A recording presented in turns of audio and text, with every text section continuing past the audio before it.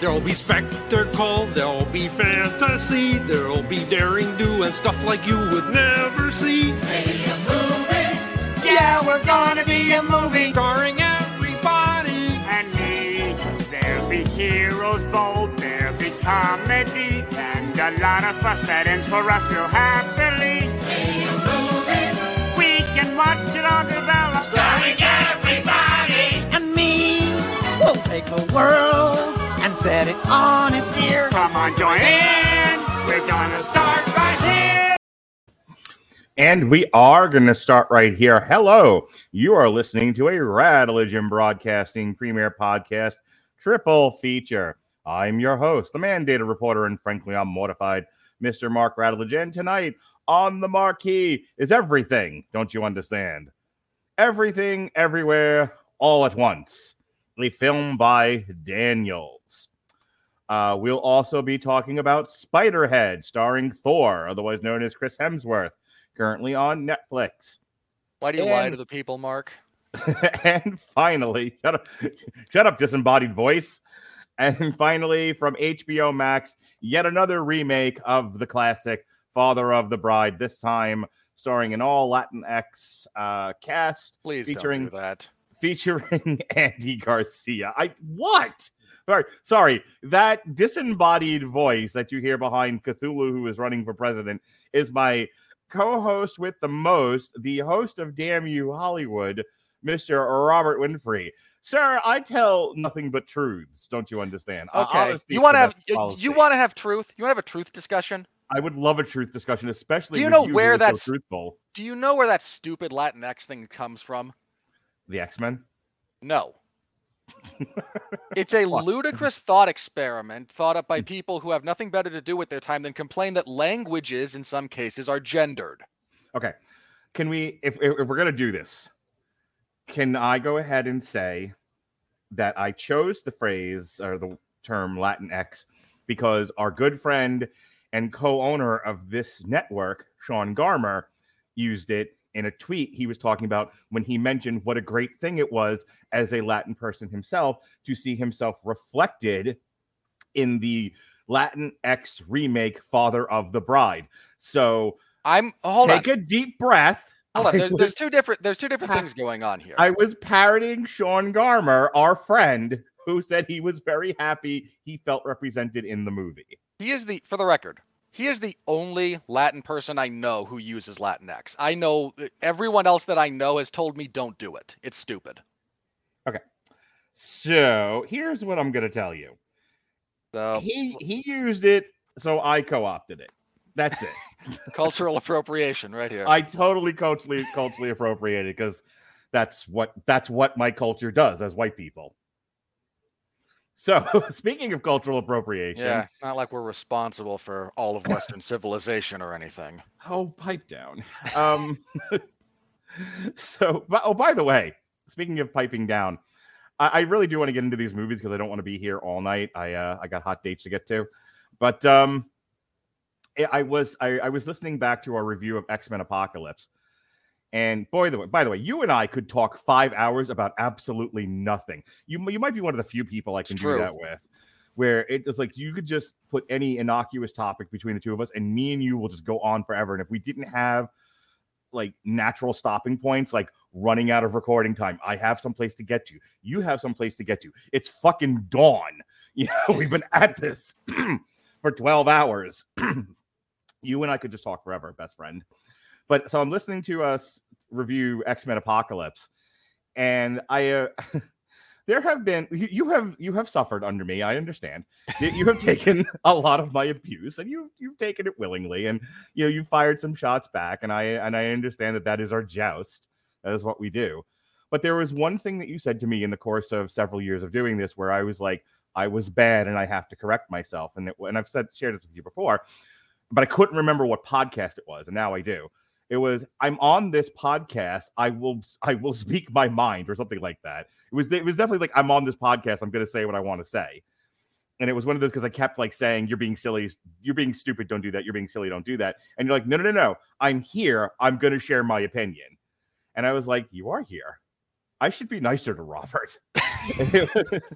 And it was the X-Men Apocalypse show. I mean, you were making a big deal out of nothing, as you were wont to do, but it was something to you, and I had to respect. I mean, that that whole so. movie is nothing. So we You're spent not a lot wrong. of time talking about nothing on that show. Dude, that 2015, 2016 is a lot of podcasts talking about nothing. Let me tell you.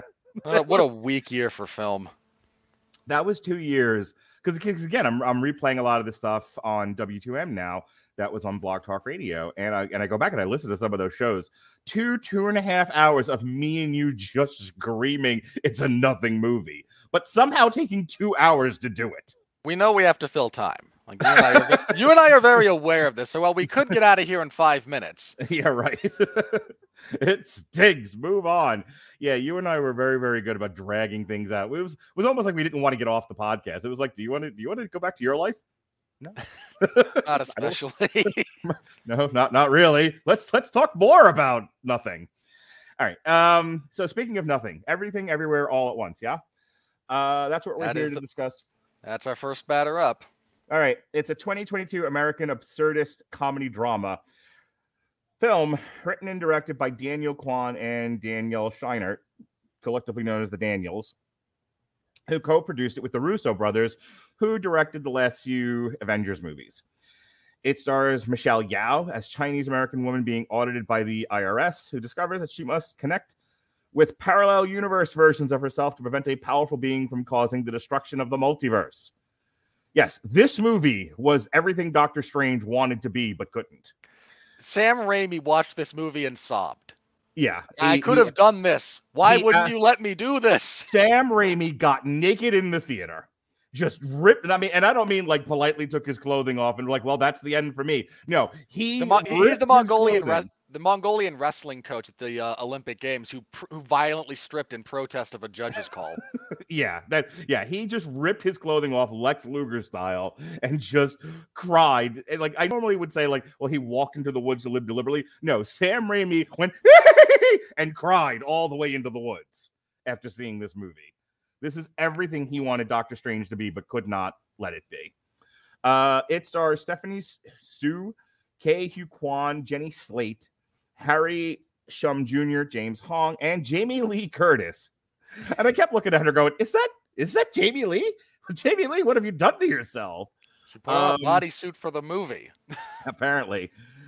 All right, so we have been, this was one of those where it came out in limited release. In fact, let me see if I can find it here. It had its world premiere at South by Southwest Festival on March 11, 2022. Then it had a limited theater release in March 25th of 2022. Then followed by a nationwide release April 8th. It was put out by my favorite film studio. And if you're looking for bizarre pictures that are off the beaten path, if you're as sick and tired of Marvel movies as we are, watch everything from A24. I cannot say enough good things about this studio. Well, they are like 9 for 10 in like just weirdly awesome movies. Well, they did do The Green Knight. 9 for 10, fuckface. On March 30th, 2022, the film was released in 6 IMAX theaters. And due to the popularity of the film, it's like for an indie like this, this is doing like gangbusters. Yeah, for the record, the reason this didn't get a Damn You Hollywood proper is because its release schedule was so inconsistent. It was originally supposed to be in one place at one time, and then it came out in wide release, and then we already had the schedule set, so there was no real time for it. Right. It was by the time it hit wide release, we were so packed with other feature releases, wide releases, that there was no room for it. Yeah, that's kind of how it wound up here, taking up the lion's share of the time while we then pretend that 2 other movies exist. Yeah, well, I scramble to find 2 other movies to fill the triple feature slot with. In any case, the film was not released in parts of the Middle East due to censorship of LGBTQI issues. More on that tomorrow when we discuss Lightyear. And then the film finally, and this got moved a couple of times too, because we were supposed to do this with After Yang as a Damn You Hollywood just without the money. But they kept moving the digital release date as well. And by that point, I was like, I'm done with this. And I had to like start combining reviews. Yeah. So it finally came on digital, PVOD, June 7th. So just real quick, and then I'll jump into the plot synopsis. When did you get a chance to see this? What were your hopes and dreams for this movie? You know, I know you were forever on the hunt for something to make you feel something, to make you not hate the film industry. Did you have high hopes for this one, or what? My hopes for this one vacillated a little bit. I saw the first trailer and was both in this movie, when we get to it, is a fundamental contradiction, and I love it for it, for the record. I was oddly curious, but also oddly repelled by some of the tone from the first trailer. Mm-hmm. It started skewing a bit too comedic for me, and I just kind of went, don't know that I want this to be a comedy. Was it the googly eyes? Yeah. The googly eyes? Yeah, I knew that was going to be like, what are we doing here? Why the googly eyes? It works in the movie, so when you get Sure. proper context, it's genuinely good. Yeah. But I was a little bit awkward, and then a lot of people that whose opinion I respect, even if I don't always agree with it, started saying very good things about it after they saw it. I saw it last week, and right before we got to this, because of course I saw Chip and Dale 2 weeks ago because I forgot exactly when we were reviewing it. Mm-hmm. And again, for that entire review, I'm calling you Dale. So, speaking of nothing reviews, speaking of nothing movies, rather. That's gonna be. I don't want to spend too much time on this because we're going to talk about it tomorrow. Yeah. But that is going to be one where I literally just direct traffic and let Alexis and Dave jerk each other off. I have nothing to say about Chip and Dale. It's something of a nothing movie in the traditional sense of the word, but there's a surprising amount of hay to be made there, I think, for discussion. And I'm not as big an animation buff as those two, but I'm enough into it that I caught a bunch of the fun Easter eggs here. So there's stuff to talk about, but so my expectations were relatively high by the time I sat down to actually watch it. Mm-hmm. And it is both what I expected and very much not. There's some weird turns that this movie takes. Mm-hmm. All right, well, let's talk about those weird turns. Yeah. Again, well, hang on. I want to read the plot synopsis. Okay. All right. So it's a play in 3 parts. First part is everything. And it's like the longest part of the movie. Evelyn Kwan, 3 parts, but they are not equal. No, not by a long shot. Evelyn Kwan Wang is a Chinese-American woman who runs a struggling laundromat with her husband, Wayman. Tensions are high due to the laundromat being audited by the IRS. Additionally, Wayman is trying to give Evelyn divorce papers. Evelyn's demanding father, Gong Gong, has just arrived from China, and Evelyn's daughter, Joy, has been trying to get her mother to accept her girlfriend, Becky. While at the IRS building for a meeting, IRS Inspector Deidre Barberdre? I don't know. Nurmagomedov. Metaconia. Wayman's personality changes when his body is briefly taken over by Alpha Wayman, a version of Wayman from a new universe he calls the Alphaverse. Alpha Wayman explains to Evelyn that many parallel universes just for the record, let's all be so very grateful they didn't go with the opposite of Alpha. Yeah. Since every choice made creates a new universe. The people of the Alphaverse, led by the late Alpha Evelyn, developed a verse-jumping technology that allows people to access the skills, memories, and bodies of their parallel universe counterparts by fulfilling specific conditions. The multiverse is being threatened by Jobu Tupaki, former Alpha Joy. Her mind was splintered after Alpha Evelyn pushed her to extensively verse jump. Jobu Tupaki now experiences all universes at once and can verse jump and manipulate matter at will. With her godlike power, and you'll be godlike, she has created a black hole-like everything bagel. Literally everything. Yeah, buddy. That can potentially destroy the universe. I'll tell you, Robert, in all of my existential thinking and study of metaphysics, I always knew it would be the everything bagel that would be the end of humanity and time itself. Would not have been my pick, but I can see it. Yep, let's see. Evelyn is given verse jumping technology to fight Jobu Tupaki's verse jumping minions, who begin converging in on the IRS building. Evelyn learns of Wayman's plan to divorce her and discovers other lives where she made different choices and flourished, such as becoming a kung fu master, as you would in this sort of movie, and movie star instead of leaving China with Wayman, who becomes a successful businessman. Alpha Wayman comes to believe that Evelyn as the greatest failure of all Evelyns of the multiverse, has the untapped potential to defeat Jobu Tupaki. Alpha Gong Gong instructs Evelyn to kill Joy to hinder Jobu Tupaki, but Evelyn refuses. She decides she must face Jobu, fuck you, Jobu, Tupaki by gaining the same powers as her. So she verse jumps repeatedly while battling Jobu Tupaki's minions and Alpha Gong Gong soldiers. After the battle, Alpha Wayman is killed by Jobu Tupaki in the Alphaverse, and Evelyn's mind overloads. Okay, that's just part one, everybody. True. Part one ends with the best fake out ever. Oh my god, it got me, man. It legit got me. I was like, "Is this over? Are we done here?" Because bravo, I was in bed watching it, and I almost got up into a standing ovation. Except at the time, my bed was broken, so I'd have fallen right through into hell. But I legitimately was like, "Wow, man, that's some balls on this movie." And then it was like, "Oh wait, it's going. God damn it, we've been here for 3 hours already." We had not been there for 3 hours already, for the record. It's almost a 3-hour movie, though. In total, yes. Part 2, everywhere. Evelyn's mind splinters, and she discovers other bizarre universes, including one in which humans have hot dogs for fingers. They had so much fun with this movie, and she is in a romantic, and she is in a romantic relationship with Deirdre, and another where she works alongside a teppanyaki chef who is secretly puppeteered by a ratatouille-like raccoon. She learns that Jobu Tupaki created the everything bagel not to destroy everything, but to destroy herself, and has been searching for Evelyn who can understand her. Jobu Tupaki feels that because there are so many vast universes and unending chaos, nothing truly matters. And Metallica already beat you to that in the 90s, by the way. No. The first movie that you can say talks about nihilism and actually talks about nihilism, you bunch of freaking hack reviewers.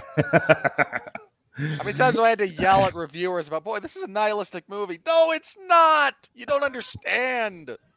Yeah. In other universes, the Wangs are about to lose the laundromat due to tax errors, and businessman Wayman rejects movie star Evelyn after decades apart.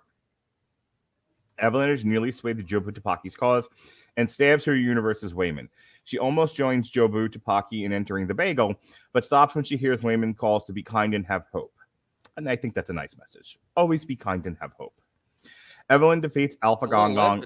But it's a nice message. I don't think it is, though. I think society has moved so far to one direction that be kind and have hope in its simplicity is just hard for people to do. Like it's harder than people think since it's a simple concept. But moving on. Evelyn defeats Alpha Gong Gong and Jobu Tupaki's fighters by using her multiverse knowledge to find what is hurting each of them and gives them happiness.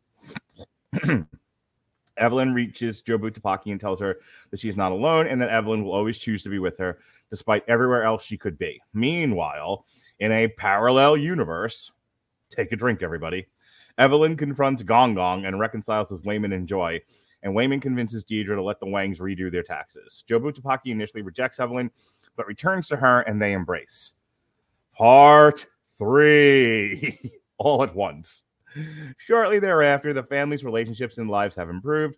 Becky is now regarded as part of the family. Wayman and Evelyn share a brief romantic moment for the first time in a long while, and they return to the IRS building on a second chance to file their taxes. As Deirdre talks, Evelyn's attention is momentarily drawn to her alternate self and the multiverse before she grounds herself back in her home universe. All right, Robert, I know you were chomping at the bit here, so let's kick this baby around, shall we?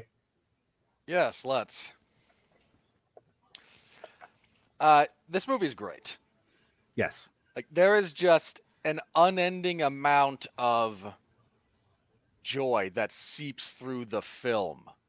Like everyone involved in this is having fun, and it's so obvious. It's the kind of thing that you want your movie to have this, but you can't plan for it. Yeah.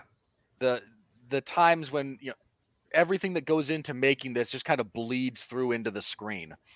This thing must have been an absolute blast for the fight choreographer because they played around with so much stuff. Yeah, I really wanted to hear you talk briefly, but do spend a little bit of time on this because I know that you're a student of fight choreography, and I was really interested in your critical review of that part of it. It leans into the absurdist in a good way. it's the kind of thing that lets you know as an audience, like, wacky stuff is going to happen and you kind of have to go with it, but as long as you get enough of the stuff that maintains its internal consistency right, you're good. Mm-hmm. I mean, there's a bit where Jamie Lee Curtis channels a pro wrestling variant of herself and uses pro wrestling moves when fighting Michelle Yeoh. Mm-hmm. Like, she goes for a backbreaker at one point. There's a drop kick, and it's absurd. I mean, pro wrestling is I cover pro wrestling. I watch entirely too much of it. It's dumb as hell, but as long as you keep everything internally consistent, it kind of works. So that kind of contrasting with the more traditional Chinese martial art that Michelle Yeoh practices, we lean into the. One of the things that makes this so great is because they're drawing from all kinds of different inspiration, you get all kinds of different stuff.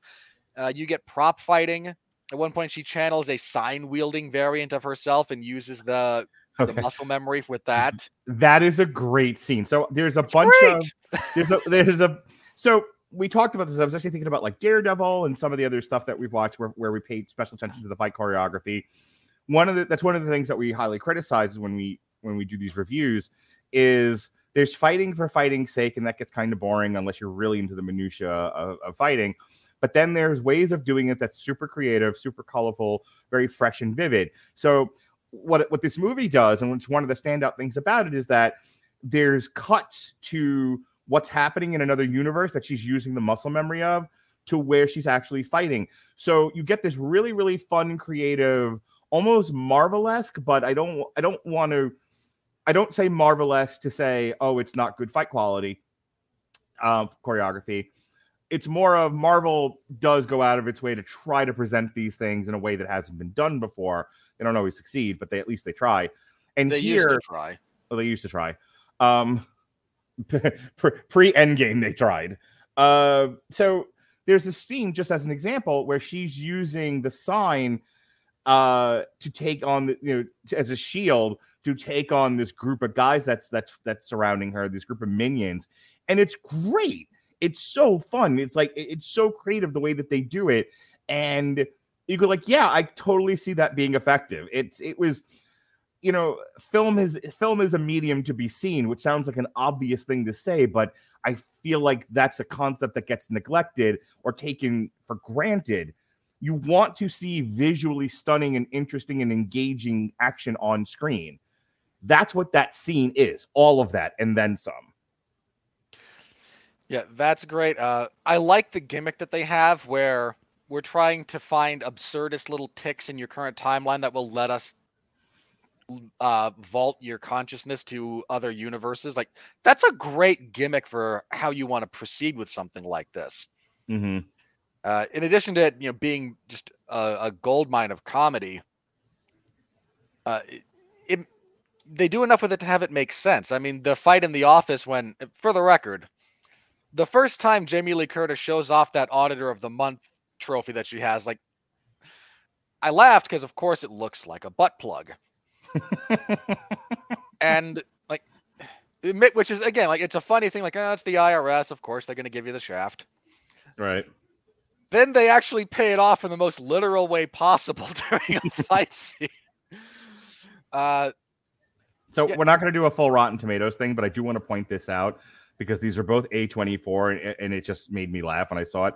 I was curious to see where this ranked among critical ratings on Rotten Tomatoes for the year. It is tied at 95% fresh, but it's tied with another A24 movie. It's tied with X. Okay.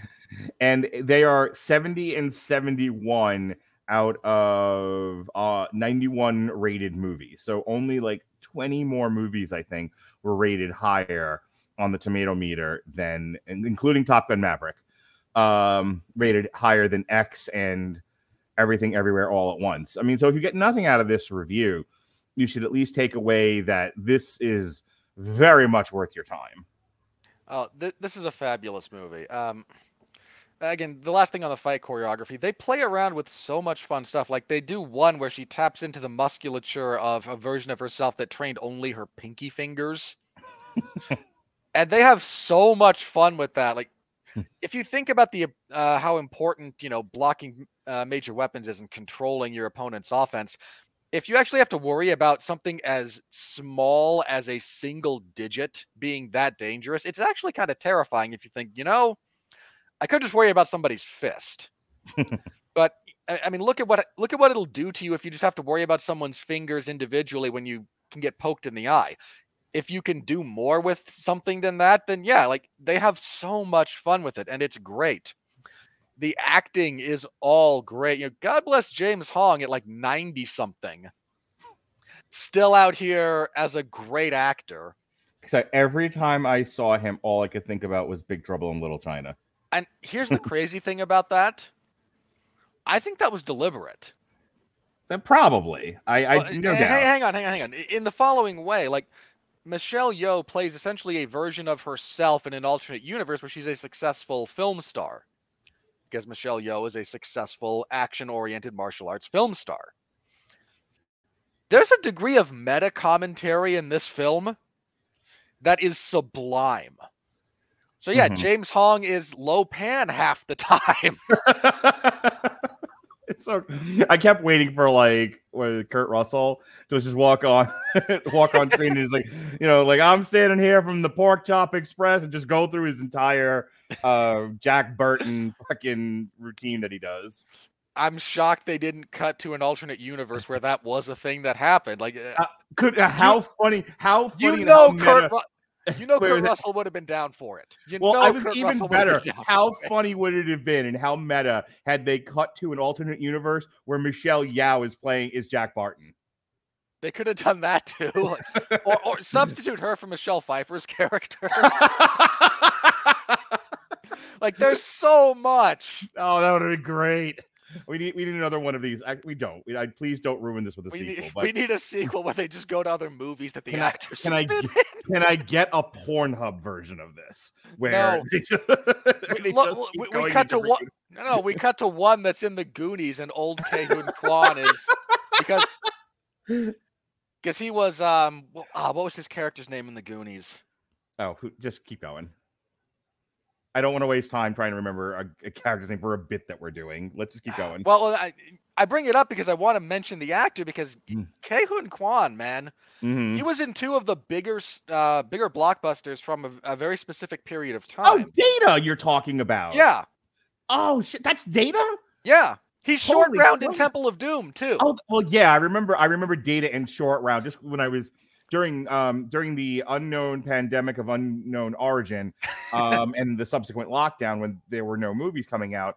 I would take my kids into Pinellas County to go see like $5 old classics in the theater. Yeah, right. So like we saw Temple of Doom, and I saw like within like weeks of each other, we saw Temple of Doom and we saw Goonies, and I was like, huh.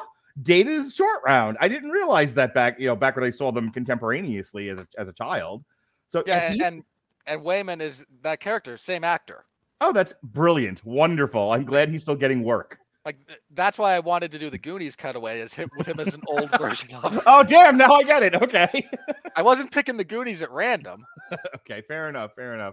A couple more things about this, and then we do need to move on to the other two movies. Like my point there was Ke-Huy Quan, his ability to shift, like, it's not easy to turn on a dime the way he does, going essentially playing alternate versions of himself, and he does it so effortlessly. Like, he's kind of the unsung hero in terms of the acting of this thing. He is great. Subtlety in performance can sometimes be a lost art because everything gets dumbed down for the widest audience possible, and the widest audience possible sometimes doesn't pick up on subtlety. So widest audience possible got to the bit where they're just rocks on a planet where life wasn't necessarily conducive and went, huh? Right. So it's fun to see a movie like this where you get the actor again. I can't remember if he pronounces it K or Key, but go with K for the sake of argument. Okay. Ke-Huy Quan, so he's playing somewhat of a foppish, sort of like back-broken henpeck. Hang on, henpeck. Not. They showed him Raymond from Everybody Loves Raymond and said, "Do this, but Chinese." Right. Okay, so we'll go with henpecked for the ease of conversation. He's playing this henpecked male, but he's doing it in such a way that you can still be sympathetic towards him. You see his point of view. He's not somebody you want to see get his ass kicked, or somebody that you're. Oh, and he so easily could have been. Right. But that's the point that I'm making. We're sitting here doing a review of this movie. What makes this movie so good? It's not just the fight scenes, though those are great, and that's certainly one reason to watch this. The performances in this hit a pitch of subtlety seldom seen in modern film. Like, if you're trying to figure out, I want to be more of an art film person, what should I watch? You should watch everything everywhere all at once. Yeah, this one. He said eloquently. Because it really is a study in subtle performance in a movie that frequently gets bombastic at times and is visually very silly at times. I kind of like the fact that also Everything Everywhere All at Once almost operates as a parody of the multiverse film concept without going the Mel Brooks Zucker road where it's overtly silly.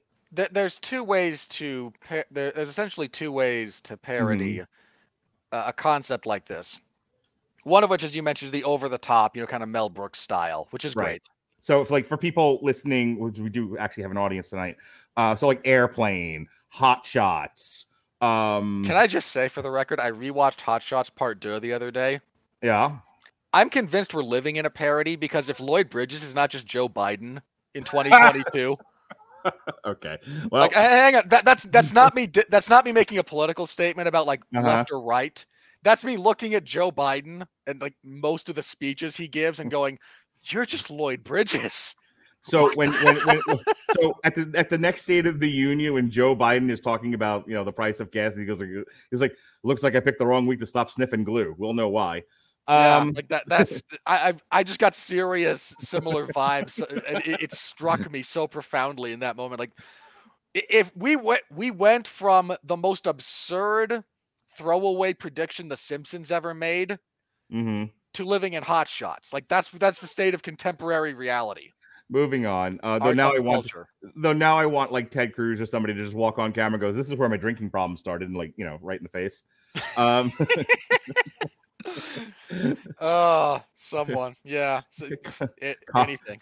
Congress as a Zucker movie. Anyway, so yes, there's two ways to parody. That's one. Is the other one, the overtly like Mel Brooks style, Zucker style. So the other one, and the other one actually isn't what Everything Everywhere All at Once does. It is a bit of a parody, but it's a side parody. The other way to do it is the really almost cynical, satirical, biting way, and that's what Rick and Morty does. Right. For anyone who's happened to have watched that, and I'm not gonna go. This one is almost a meditation. Yeah. But the meditation this is a silly concept, so we're gonna have fun with it. So, like, if you think about like the multiverse, right? There's so many. Everyone takes it so seriously, right? The metaphysics of the whole concept of the multiverse is silly in and of itself. On its face. It really is. It's nonsensical. I'm half convinced it gained life because there are a bunch of physicists sitting around who just had nothing better to do with their time. Yeah, probably. That would only make sense.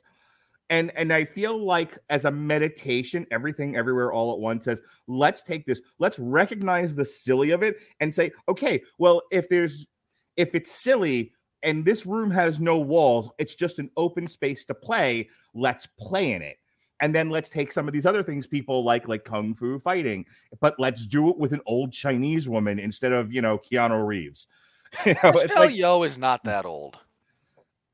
All right. Is she a traditional action hero? No. Well, not to Western audiences. She's 59. That's not old. Okay. In dwarf years, sure. Seriously, James Hong is right there. My producer is yelling at me. She was in Crazy Rich Asians, which I forget had a lot of kung fu fighting in it. Yeah, okay. Watch a hockey game. Thank you. Look, what she really was the best Bond girl of the Pierce Brosnan era. That was 100 years ago. It really wasn't. You're not that old, Mark. You don't get to be that cranky yet. Neither Well, am I, even though we're getting there. Get off my lawn. Anything anything else? Okay. Last Yeah. thing I want to say about this, because Yeah. I mentioned that this movie is very much a contradiction, and its finale is no less so, in a weird way. It has to, if you're going to ask the fundamental question that, if I might quote Doctor Strange very briefly, if you have to deal with the grand calculus of the multiverse, you have to then fundamentally answer the question of why does anything matter? Right. And there's so many movies, especially if you look at various comic adaptations that play around with this, or just comic book source material and whatever you happen to. They're a bit afraid of this question. And I understand what. I don't even think it's a fear, though. I think it's just not wanting to deal with it because these are not metaphysicists. These are. This isn't even. Hang on. This isn't even metaphysics. Like this. I mean, like on a philosophical or a moral level, which is something that doesn't change what I said. These are fiction writers. They're not really contemplating the greater questions of the universe. They're being paid to write fiction that people will pay money for. Well, so again, when I say they're afraid of it, that might be they're aware of their own inadequacy when tackling it. Okay, that's fair. But whatever it happens to be, they don't deal with this question. And that question is, again, like assuming that this is reality. What is the point of anything? Right. And people don't like asking that question because most people don't have an answer. Most of us don't want to hang on. Most of us don't want to accept the fact that if we understood the multiverse as presented to be real, like again, what do you don't matter. But all right, let me jump in here, and this is going to be. I really don't want this to dovetail into yet another 3-hour conversation because you and I are likely to do that. That's why we started the way we started tonight. So everyone's ganging up on me tonight. I don't like it. Well, one of our fans here just wrote in all capital letters and exclamation marks. That is not old. Moving on. Look, 40, 50 years ago, then yes, 60 was kind of old. Okay. Old for an action. Oh God, I don't want to do this again. I don't want to do Jupiter's Landing or whatever the hell, whatever show it took us 3 hours to talk about because we got into a 2-hour discussion about the death penalty. But we solved the problem at least. I think there we did, and I think the question of like why are we here? What is the meaning of life? That's really what you're sort of dancing around. No. Why does anything matter? That's not the question. And this is what the multiverse. Poor writers of the multiverse think positing the existence of the multiverse asks that question. It really doesn't. Okay. The existence of the multiverse, even in fiction, if it exists concretely in your story, you are not asking the question, what is the meaning of life? What you're asking the question you're actually asking is, when facing incontrovertible proof that nothing you do matters, what is the purpose? Because those are not the same thing. So believe it or not. So for the people watching who may have just gotten a little lost, what you're talking about is when you have an infinite possibility of outcomes, then nothing you do matters because somewhere else in the universe, a thing is resolved, a thing is happening. So when you say nothing matters, that's what you're referring to, yes? Yeah. Again, like when people have this discussion in actual reality, it's all based on assumptions. Well, there's consequences for what your actions, but you're talking about a finite space. You're talking about this universe. I'm not only talking about that. I mean, even if we wanted to extend this out slightly, I mean, there's something of a fundamental question that has to be asked about. This is one that people don't like talking about, and I'm not asking you specifically, so you do not have to answer this question, but I'm going to ask it in the general sense. Finish your thought, relate this to the movie, and then we got to move on. Will do. there are assumptions that have to be made about how you live your life, specifically relative to, is there anything after you die? Right. And you can talk with people on either side of that particular equation and every gradient in between, but you have to make assumptions about how you live your life based on that principle. Mm-hmm. And what spawns from that.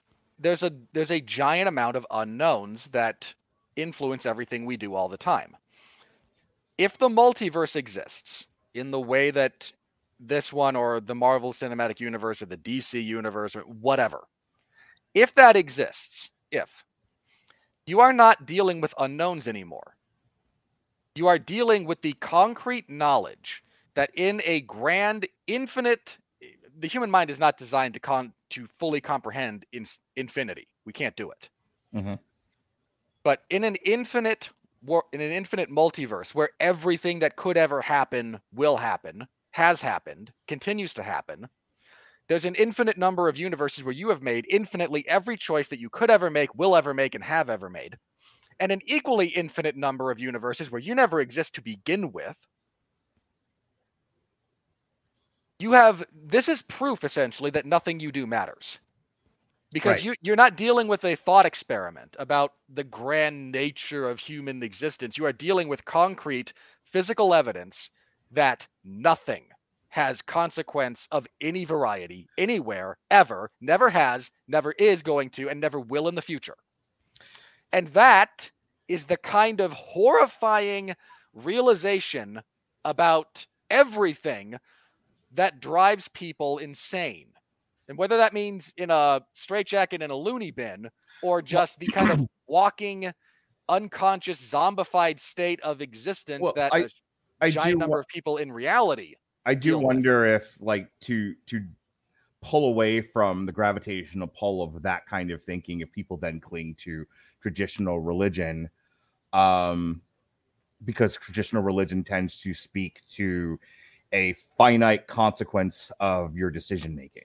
If I do X, I will go to heaven. If I do Y, I will go to hell. And that is something that people will then cling to so that they don't get sucked into the morass of metaphysical philosophizing that you're talking about. Well, I'm going to relate this to the movie, so bear with me for just a second. I would love you to relate this to the movie. Well, that's the question that is asked at the end of the movie. Yes. You have a character who is faced with the unending horror of simultaneously experiencing infinite possibility and infinite reality, and has now accepted and bought into the notion that because all this is real, mm-hmm. and I know it's real because I am living it, right? And we've proven it scientifically before that the only thing I can do that matters, and you see this with people who engage with in violent nihilism. And I know this because I flirted with that philosophy for a while, especially when I was in high school and seriously depressed. The only thing I can do that matters is an act of destruction to end my pain. Yeah. And and that's generally nihilism. If you go violent nihilism, it explodes outward before it turns inwards, and this is where we get this is the philosophy, believe it or not. They don't know it necessarily, but a lot of school shooters fall into this category. And it is that kind of, like, again, this not just hopelessness, but this violent rejection of everything that explodes outward. That's largely what caused I might use this phrase without potentially turning people off. That's what caused the tragedy of the 20th century. Like, there's never been a more destructive, violent, cataclysmic 100-year period in human history than 1901 to 2001. Right. Well, just the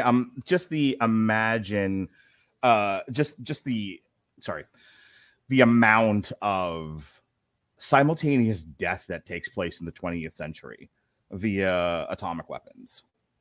Not even just that. I mean, if you look at the history of the 20th century, you have 2 world wars. Right. And between them, a pandemic more deadly than the 2 of them combined. Yeah. And you have conflict on a global level. that had never been seen before. You have it mechanized and efficient in a way that had never been seen before. Right.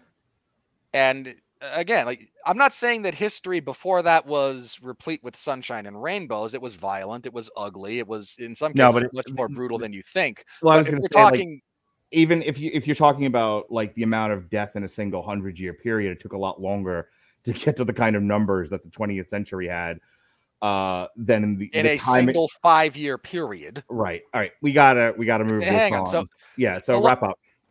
the point there is, this movie doesn't shy away from that particular question. In fact, it is the central conflict. This movie is very much a family drama at its core, like the emotional core of this. My daughter is horribly depressed and suicidal. It's not much more complicated than that. Right. There's frills on it, and a lot of fun frills, but that's the fundamental core, is a mother and daughter who are somewhat estranged, trying to reconnect. And this movie's answer to that fundamental question is the only real answer that, assuming you do not have some kind of belief in a higher power, the only way you can kind of combat this nothing I do matters is with a sort of clever twist of phrasing. If nothing you do matters, then the only thing that matters is what you do. Right. And that's all you can do. It's actually a very hopeful movie in that sense. It really is. Like, this is a profoundly uplifting film. There's a bit that Evelyn goes through that I don't know if it spoke to, I imagine it did not speak to you the same way it spoke to me for a variety of reasons. But when she kind of goes like, why can't I just go be in one of these other universes? Why can't I live there? I want to live in the sauce. For my Simpsons reference of the evening. Second, actually, because I mentioned Trump. But there's this bit where she's just, of all the things I could have been, I became me. Right. And that resonated. I can see why it resonated with you too. But I think a lot of people, like, if you start imagining what you could be in another universe or with different choices, and you go, why did I have to be the one in this universe with these circumstances? I don't think. I don't think that's an alien. That's an alien feeling for people. Well, let me say why I think it probably spoke to me more than you. That's not to say it didn't speak to you at all. Mm-hmm. I'm going to go out on a limb and say that while you certainly consider other paths your life has taken, you're more or less okay with who you are and where you are in the world. Again, not perfect. On a good day, yes. Again, I don't mean perfect. I do not mean perfect. Nothing's perfect. But I mean that I imagine most of the time you look at your life, and you look at the people in it and what you have done, and yeah, it's rocky, but you feel a sense of satisfaction and contentment with the life you have made for yourself. On a good day. Again, I'm not saying, not perfect, but no, I'm with you. I just yeah, I spend an inordinate amount of time really wishing I was any version of myself other than who I am. Right. I do not like myself. And I've struggled with that, and I continue to struggle with that, but that's when she's sitting there going, look at all the things I could have been. And boy, do I really wish I was any of them. Okay, can I go ahead? I would take hot dog fingers over me. Look, two things. One, I think it's a brilliant point that you're making, but I think that this resonates with me more so than I think most people is wildly inaccurate. Because I will tell you that I think the vast majority of people, and if you get nothing else from this film review, and then I'm really pushing us on after this, if you get nothing else from this film review, take what Robert is saying about this consideration of wanting to be anyone but the version of yourself you are right now, and see it reflected on the screen in this otherwise very, very fun and fresh and vivid and exciting movie. I think that it will resonate with most people. I think most people in their daily struggles, at least across the United States, I'm not going to speak for the rest of the world, so I'll speak for my own countrymen. I think most people in Canada, hi Andrew, I think most people in the Western world do struggle day to day with the choices they've made in their present life and wishing they were anything else. I don't think that that's necessarily alien to you. Hang on. And so my producer put this up here and said, you aren't alone in your feelings. Most of us hate ourselves. Well, this was a fun review. Can we do this more often? And tune in tomorrow when we discuss the decline of Pixar Studios and Chip and Dale Rescue Rangers. And Mark signs divorce papers. Oh, some people wish. All right. The absolute last thing on this, again, like that. 50 words or less. Yeah. That spoke to me because it deals very much with my personal mental health struggles, right? In a lot of real ways. But this movie does, again, this is a contradiction.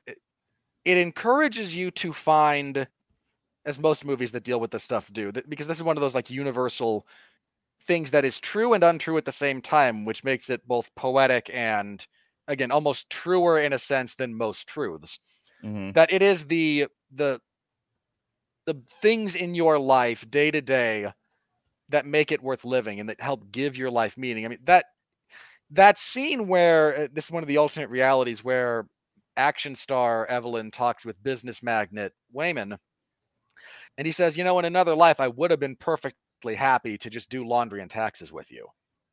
Yeah. Like, you will never find a perfect version of yourself, a perfect version of reality. There's always going to be those things. There's always going to be those questions. There's always, always, always going to be things that you are unsure of.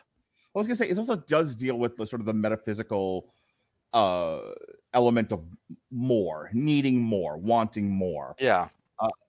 You're always chasing that final piece of your heart that's missing. I mean, what is Jobu's goal here? Like, she could have walked into the everything bagel as soon as she made it. Right. She wants a bit of connection. She needs someone to understand. Right. Before she ends her life. Not to be completely depressing and take this for another hour, but it's kind of like, when people leave a suicide letter, most people need to leave something behind so that people understand the incredibly selfish and terrible decision that they've made. Most people just don't go and do it, and then there's nothing. Well, there's another variation of this that you get from people who have survived like kidnapping or POW experiences or whatnot. When they think they're going to die, almost universally, they think one of the things that goes through their head is no one will know. Yeah. And it does speak to that intrinsic desire, I think, for all humans to be seen in some way, to acknowledge, sorry, this is just how I relate to things. Please don't, we're having a nice discussion, so don't take this as an opportunity to kick me. But, right. I was thinking about the Under the Bridge song by Red Hot Chili Peppers, where the opening is, sometimes I feel like I don't have a partner. Sometimes I feel like I'm my only friend. And then he starts going into, it's a city, starts talking about Los Angeles. But, it's that idea of the universe, the city, the state, in that order, being so big that you start to lose sight of yourself, your sense of self, and then you've become invisible, and then you lose that connection to humanity, and then you don't feel like you exist at all. And that's probably one of the most depressing feelings of all. To live in this life, to be flesh and blood, to be a living, breathing thing, and to feel like you don't exist because you are not seen. That's hard. And it's weird that this is the movie. Tell me about it. We see you. I mean, we currently don't see you, but we see you. That's when my depression was really bad. Like, that's one of the things that I really should not have made this a triple feature. as soon as I got done with this movie, you should have just been like, dude, kill Spiderhead and Father of the Bride. There's new time. But I still struggle with that feeling. I do too, dude. I have a wife and kids, and I struggle with it. I can name 10 people just in our circle of friends who will come on this podcast right now and be like, I don't feel like I'm seen either or heard. I mean, it's not. I'm going to say this, and then I'm literally jumping into Spiderhead. It's literally one of, I think, the most telling about modern society, and I think the most shared experience is this collective feeling of not being seen or heard. I think the people who do feel seen or heard are probably some of the worst people on the planet, because like there's that like inability that like they don't have that sense of self-reflection. You know what I mean? I don't know. Okay. What a fun discussion this was coming out of this movie. Like, hey, I'm going to turn to this. Great movie, people. See it if you haven't. Yeah, it's absolutely an outstanding. Hey, 95% on, right up there with X, the movie about a porn shoot that turns into the Texas Chainsaw Massacre. One of my other favorite movies of this year. A24, baby. All right, and now for a movie that sucks and will generate zero discussion. Is everyone ready? Let's talk about Spiderhead. Go, Robert. This is the last movie and a little bit of history for those of you who are tuning in. Hang on, my producer wanted to put you can hear me. Like, why are you? Okay, I'm just curious. My producer. My producer loves you. She wants you to know that. Sure. I appreciate that. I can't see him, but I'm pretty sure he's blinking silently. All right. So they don't have the ability to think of others above themselves, so of course they feel seen. All right. Thank you. Yes, the only redeeming quality of Spiderhead was Chris Hemsworth is a pretty man. I'm going to take that one step further. It's not just that he's an attractive man. He actually makes a darn good villain. And I'm so used to seeing him as, the hero, that seeing him turn the slime ball factor way, way up. Really nice performance out of Hemsworth. Well, it's interesting, and I want to introduce the movie proper, but it's interesting because Hemsworth gets like pigeonholed into either action hero because of Thor or dum-dum because of Ghostbusters.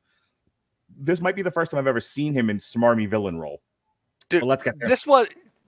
This movie actually letting him act was such a this isn't quite like occasionally you will have moments with actors when you realize how good they could be. Right. The most profound one of those for me was, and because it was such a whiplash from what I'd just seen him in, I watched Chris Pine in a movie called Hell or High Water. Yeah, well, we talked about that. Yeah, and I'm just resharing the story. And it was a total revelation about the depth of his talent. Yeah, because he has been so utterly wasted. Right, but because people saw him on like whatever stupid comedy he was on, and then he was fucking Star-Lord, that people forget that he's what do you call him? Kirk. He he's an actor. First of all, he was James Kirk, not Star-Lord. I'm sorry. Yeah, okay. I'm Chris Pratt, but same thing. You get Chris Pratt, the dinosaur chaser, that's a nothing role. Then you get Chris Pratt, who can actually act. Same deal. Yeah, and I had a little bit of that moment here. Again, not as profound as I did with Pine. Like, I got out of Hell or High Water and went, dude, Chris Pine, stop. Never go back to Jar Jar Abrams and Star Trek. Never. You are too good for that. You are too good an actor for that. I'm sure his response is, yeah, but the paycheck is sure nice. Well, what the hell am I going to say? You do one for the business. You do one for yourself. So, but I got that vibe from Hemsworth here. Like, he's so much better than he is allowed to be in most of what he does. I think that's a lot of Hollywood. It's just putting you in a box, and then the actors doing enough Thor, doing enough Marvel, doing enough high IP that they can then stretch and do something else. And sometimes you get an Ex Machina, and sometimes you get a Spiderhead. With that being said, not a good movie. No, not a good movie. We're not going to take that long on it, but I do want to say this for those interested in how the sausage gets made. So a year ago, we were climbing out of the morass of the backlog of films, and over a year ago, about a year and a half ago, before Godzilla vs. Kong came out, movie theaters had reopened the September of 2020. It opened with New Mutants and Tenet, but nobody was going, and a lot of theaters and a lot of markets were still closed. And then, the government closed everything down again because, yay. Right. So, Damn You Hollywood was sort of limping along, and we were doing a lot of television to kind of make up for it and other stuff. And Robert and I had a conversation about like, what are we going to do to keep Damn You Hollywood going? Because we don't really have a lot of in theater films to, and the podcast itself has a specific structure. So we were struggling with like how to keep going with this. And, you know, we played around with different ideas. And at one point, Robert, and this is the point of the story, Robert's like, here's a list of everything coming out on Netflix I would like to talk about. Let's just start doing streaming movies because that's all there is. And then we monkeyed with the formula a little bit to accommodate that because there was no money to talk about. And that's a big part of Damn You Hollywood. All of that to say, we've now covered every single one of those movies except this one, which I feel like got delayed a half a dozen times. For no discernible reason, as far as I can tell. I don't know, like whether they were doing reshoots. At one point, the movie was known as Escape from Spiderhead, which, considering it takes actually makes more sense. Well, it takes up to the last 10 minutes of the movie to try to escape from Spiderhead. The rest of it's this really talky weirdo picture. But this is it. This is the last of those movies of your list here. So I wanted to make sure that we talked about it, even though at this point we have more than. At this point, we have more than enough content, but I was like, no, this is on his list, so we're getting it done. For the record, when I looked through that list, I saw Chris Hemsworth was attached to this and went, yeah, sure, I'm interested. Did you know Miles Teller was your He nemesis? Was not listed. I would never have sent you the link to this movie if I'd known old Dead Eyes himself. I fucking saw that, and after our discussion of Top Gun Maverick, where like I had friends texting me, why does he hate him so much? I don't understand. You know, like to this day, I still have friends like will text me, but just like I just watched the Miles Teller movie. Tell Robert. I'm like, all right, easy. Calm down. Calm down. Googly. What you do to yourselves in the privacy of your own lives is your own issue. But if you're that kind of a sadist, there's better ways to do it than supporting the career of Miles Teller. All right. Old Dude, his eyes in this movie are dead. They are flat. There is nothing going on upstairs. All right. Just. Yeah, muscly Miles Teller. All right, so Escape from Spiderhead is a short story. It's part of the 10th of December stories, a collection of short stories by American author George Saunders. It includes stories published in various magazines between 1995 and 2012. The book was published on January 8th of 2013 by Random House. One of the stories, Home, was the 2011 Bram Stoker Award finalist. 10th of December was selected as one of the 10 best books of 2013 by editors of the New York Times Book Review. The collection also won the 2013 Story Prize for short story collections and the inaugural 2014 Folio Prize. So the original story was published in the New Yorker in 2010. It was called Escape from Spiderhead. And that is what they've adapted into this feature movie, directed by Joseph Kosinski. Joseph Kosinski, known for, he directed Top Gun Maverick, believe it or not. He did. He directed Tom Cruise and I rewatched this movie recently, believe it or not. I would kill to get this movie re-released because it would be great in 2022, but I believe he directed Tom Cruise in Oblivion. He did. And Tron Legacy. Not Tom Cruise, though. So, you know, I mean, Top Gun Maverick is currently sitting at like one of the highest reviewed and highest grossing movie of the year. Yeah, so Joseph Kosinski, you know, batting 500 here this year because this is terrible. It was a screenplay written by Rhett Reese and Paul Wernick. It stars the aforementioned Chris Hemsworth, who's also a producer, old Deadeye is Miles Teller, and Journey Smollett. The human loading screen, Miles Teller. Yeah, principal photography took place in Australia in 2020. It debuted in Sydney in July 11th, 2022, and was released on Netflix this past weekend on June 17th. It's mixed reviews, to say the least. All right, that was enough of an intro. Let's just get into it. Spiderhead is a state-of-the-art penitentiary experimenting with the effects of research chemicals. The test subjects, technically prisoners of the state, are volunteers for the project, aiming to reduce their sentence time. The program is overseen by sympathetic and hospitable Steve Abnesti, along with his assistant Mark. The prisoners have their own rooms, do chores, and are free to roam without guard supervision. It's kind of like Oz, but without the ass rape. The subject goes through daily that we are subjected to. The subjects go through, you know what I've always wondered. The subjects go through daily test runs of various drugs, all of which alter their emotions. You know, I quoted, true story. I quoted that line in my intro to a UFC event. You know what I've always wondered? It was the first fight between John Jones and Alexander Gustafsson, because so much was made about their relative heights and reaches and whatnot, and both being just enormous men. Mm-hmm. I did actually quote, there's something I've always wondered. And you dirty dog.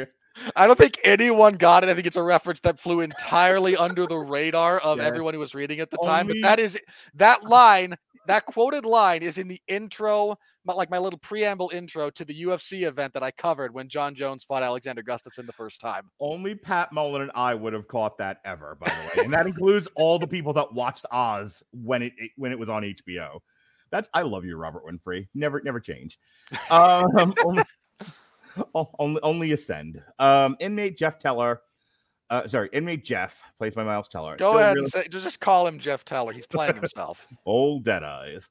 Still reeling from having killed his friend whilst drunk driving, is given N40, a love drug, which distorts his senses and drives him to have sex with 2 of his fellow inmates like you do. Steve asked him to choose which one of them to give Darkenflox, a drug that induces intense physical and psychological pain. He declines to choose, claiming he feels nothing in particular for either one of them after the effects of the love drug have worn off. Meanwhile, Steve tells him that the higher-ups have chosen him, and the younger of the 2 women, Heather, must be injected with a dose, though it will only last 5 minutes. Jeff reluctantly agrees, and to his horror, Heather commits suicide while on the Darkenflox after she's like a silly made-up word. After she damages her MobiPack, the device that administers the drugs. As Steve rushes out of the projection room, he drops his keys. Jeff unlocks Steve's desk compartment, discovering there are no higher-ups. The prison is run by Amnesty Pharmaceuticals. The drugs were named from a bingo card. Steve and Jeff get high together on a laughing drug, as Steve also has MobiPack installed. Steve tells Jeff that his father abandoned him as a child. Jeff confesses to Lizzie, an inmate he is close with, that he not only killed his friend in the car accident, but his girlfriend as well. Lizzie hugs him and they kiss. Steve notices Jeff's feelings for Lizzie. Mark becomes doubtful of Steve's motives, and he breaks down when Jeff confronts him. When Steve asks Jeff to administer Darkenflox to Lizzie, Jeff takes control of Steve's MobiPack, forcing him to admit the true goal of the program is to test a compliance drug, B6. They're trying to control you, don't you understand? The government with their masks. Never mind. The other drugs are merely a side project used to put B6 to the ultimate test, whether they would harm their love when commanded to do so. All the while, inmates have been consenting to various tests. They have really been under the influence of the obedience drug. With Mark and the police now approaching the island, Steve escapes. We finally get to escape from Spiderhead on his float plane as Jeff and Lizzie attempt to outrun their fellow inmates who have been ordered to catch them. High off his damaged MobiPack, Steve joyously crashes his float plane into a mountain as Jeff and Lizzie motorboat away from Spiderhead. In a voiceover, Jeff comments that self-forgiveness has to be worked on and chosen. This was 107 minutes of the longest moments of my life. Jesus Christ. You guys want to know why I hate Miles Teller? No, please spend the next hour telling our dutiful audience why you hate Miles Teller. It's stuff like this. I wish you luck in the therapy you will be attending in the future. I love our fans. Look, I don't have a people joking about Miles Teller's success and whatnot does not annoy me. So if all the things you could kind of poke at my idiosyncrasies over, this is a fine one to do so. Oh, I'm sure she'll find some more to poke you on. I said that, like, this guy's been part of, like, some of the worst viewing experiences of my entire life have featured Teller. Fan forced. You want to? Let's just do this real quick, okay? Because Please. I'd rather just slam Miles Teller's entire filmography than actually talk about this movie. So yes, I'll talk about the film in a second, but yes, let's. All right. So starting from 2010, he was in Rabbit Hole. He was in, I guess, this remake of Footloose from 2011. He is. Hang on. He is. Oh my God. He's that character he's like the lead in Footloose? No. Stop. He's not the lead. He doesn't play Kevin Bacon. He plays Chris Penn, which is even dumber. Okay. He's in For the record, that movie's one of them. Like, that's a terrible movie. All right, he's in Project X. That's pretty terrible too. Okay. The Spectacular Now. Haven't seen it. Yep, this looks like an indie pick. 21 and Over. Didn't see it. Okay. Whiplash. J.K. Simmons did a Shawn Michaels and carried his ass in that movie. And God bless J.K. Simmons for it. That awkward moment. Didn't see it. Okay. Divergent. Ugh. Moving on. What? I have had to. I watched those movies, not just the first one, mind you, but like all of them, at various times when donating plasma. So I had no choice in that matter. They came on as a giant needles in my arm. He's in something called Two Night Stand. Never saw it. Okay. He's in more Divergent movies. Hey, and here we get to the creme de la creme. He's in Fan Four Stick. Yes, he is. One of the worst movies ever captured on film. The history of how that movie got made and what happened with Josh Trank is better than that film ever could be. In another 5 years, there's going to be a fictionalized version of that movie being made, a la Ed Wood or The Disaster Artist, and it's going to be better than Four Stick. Yeah, for sure. Get a Job. Didn't see it. With the Anna Kendrick, the future ex Mrs. Rattledge, Anna Kendrick. War Dog. Entirely too many future ex-wives, and War Dog sucks. I don't have nearly enough future ex-wives. First of all, don't you tell me how many future ex-wives I'm allowed to have. Thank you, sir. But yeah, War Dogs is fantastic. I love War Dogs. You. Me. You. Me. Bleed for This. Didn't see it. Okay. Only the Brave. Oh, I forgot he ruined that movie. And then finally, Thank You for Your Service. I don't know why he agreed to do that. That's not a good that movie has a bunch of problems, and believe it or not, I think he's on the low end of what's wrong with it. Gonna leave that there until somebody comes up with a better comment. All right, so I've done worse. And will in the future. Did you catch our coverage of Thor versus Eddie What's His Face? Where I had friends like writing in comments, and somebody put up the comment about the pig's orgasm. That vaguely catches my memory. Yes. Yeah, that's how what that devolved into, was people just sending me random facts and me putting them on the board if one was funnier than the other. All right, so let's talk about Spiderhead. Spiderhead is a talkie movie, which you can have a talkie movie. It's fine, but you have to be saying things of interest. The problem with this movie is you don't get a sense of what the stakes are. The movie lacks in any kind of dramatic tension. I mean, you are physically, you can be drawn in, I think, to the individual scenes, but then the movie kind of plays like a movie filled with sketches, like Amazon Women on the Moon or something, or a Kentucky Fried Movie, only not nearly as funny. It just felt everything feels kind of disconnected. Yeah, there's a few major problems here. One of them, like you mentioned, there's a real lack of connective tissue. Yeah. 2, Hemsworth does such a good job of being a smarmy douchebag that you almost root for him in a lot of respects. Because this movie and the writing did the same thing that Lovecraft Country did, and this annoyed me when that show did it, and that was a much better film series than this was, so I give that a little bit more leeway. I had a problem with it there. It felt like they got to the end of Lovecraft Country and went, oh wait, our villain hasn't actually done anything villainous other than be a white woman in the South in the 50s. She wasn't even really that, if you get into it, but that Lovecraft Country is weird. Wonderfully so. So, hey, at the 11th hour, here's her plan, and she's going to do these heinous things, and it almost comes out of left field, because that is so not the vision of the character you get up until that point. You get a little bit of that here with Hemsworth. Mm-hmm. You get the sense that he's off. Like, this is your antagonist, and for all the bad reviewers who talk about gaslighting characters in film, this is how it's done right. Like, he does a marvelous job of twisting you around to his way of thinking with his words in ways that a lot of other dialogue writers and whatnot just can't even come close to. It's really, really good. Yeah. But you almost do kind of wonder and I think the movie realized, I think in the writing process, they kind of realized that we've toned this down in some respects, so we don't actually have the genuine ethical question that is theoretically being presented here for present. So he has to do terrible things in order to be the villain at the end. And so, by the way, you guys should have been free a while ago. And I banged my head into the wall because that's not how that works. And he goes off the rails at the 11th hour to try and justify his villainy, his villainous role in the narrative structure. Yeah.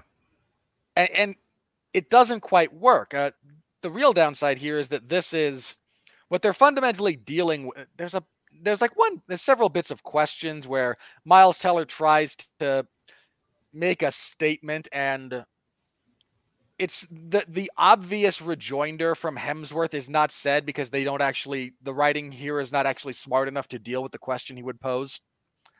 Like Teller talking about, no, what about free will? And the obvious response is, I've been making you dance like a puppet this whole time, and you want to talk about free will? What is free will other than chemicals? But of course, they can't say that because they want you to empathize with the position that Miles Teller is taking rather than Chris Hemsworth. So this is a story that thinks it's so much smarter than it is, and it's a real problem. This movie comes across as very smug. Like, look at us talking about chemical engineering and utopian design and all of these high-minded ideas, and you're just doing it badly, and it cheapens the entire viewing experience. I mean, the only saving grace for this movie is I genuinely believe this is Hemsworth's performance, which is top notch. Like, good on him for elevating this. You don't do a whole lot with your setting. You don't do a whole lot with your premise. You talk too much without saying anything of value. Your lead protagonist is a box of hammers. There's just just an empty skull. There's just nothing here. There's a germ of an idea that's been explored better and in more compelling ways in so many other stories. Yeah. There's nothing here. Yeah, the only so unless you like Miles Teller engaging in simulated Hollywood sex. I mean, that was a fun scene. If you like that sort of thing. But here's the only thing I'm going to say about this, and then we can just move on to Father of the Bride.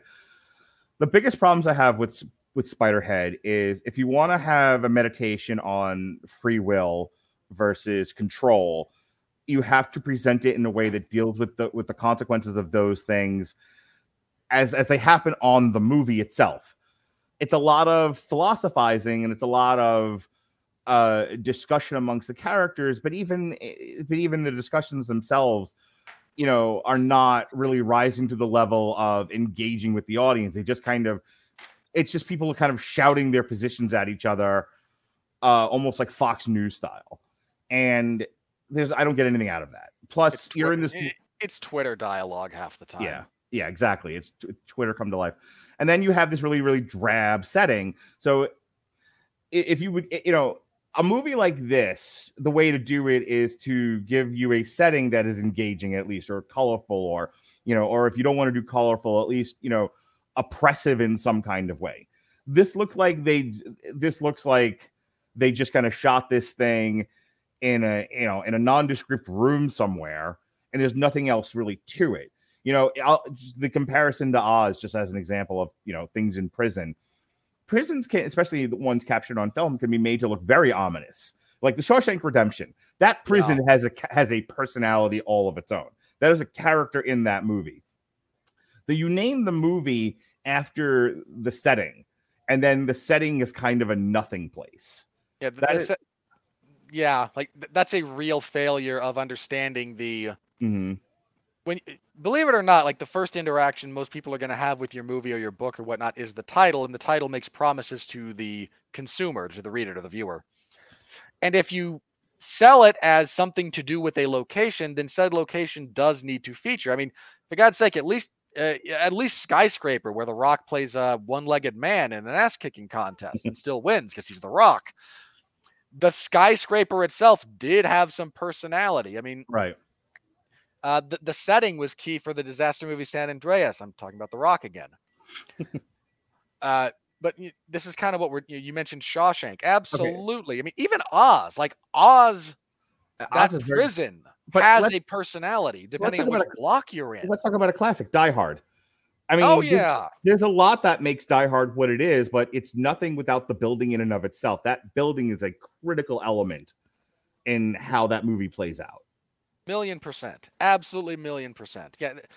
So trying to make this about the prison, ostensibly making it about the prison, and then not making it about the prison is you're causing some real disconnect with your audience there, and that's a serious problem.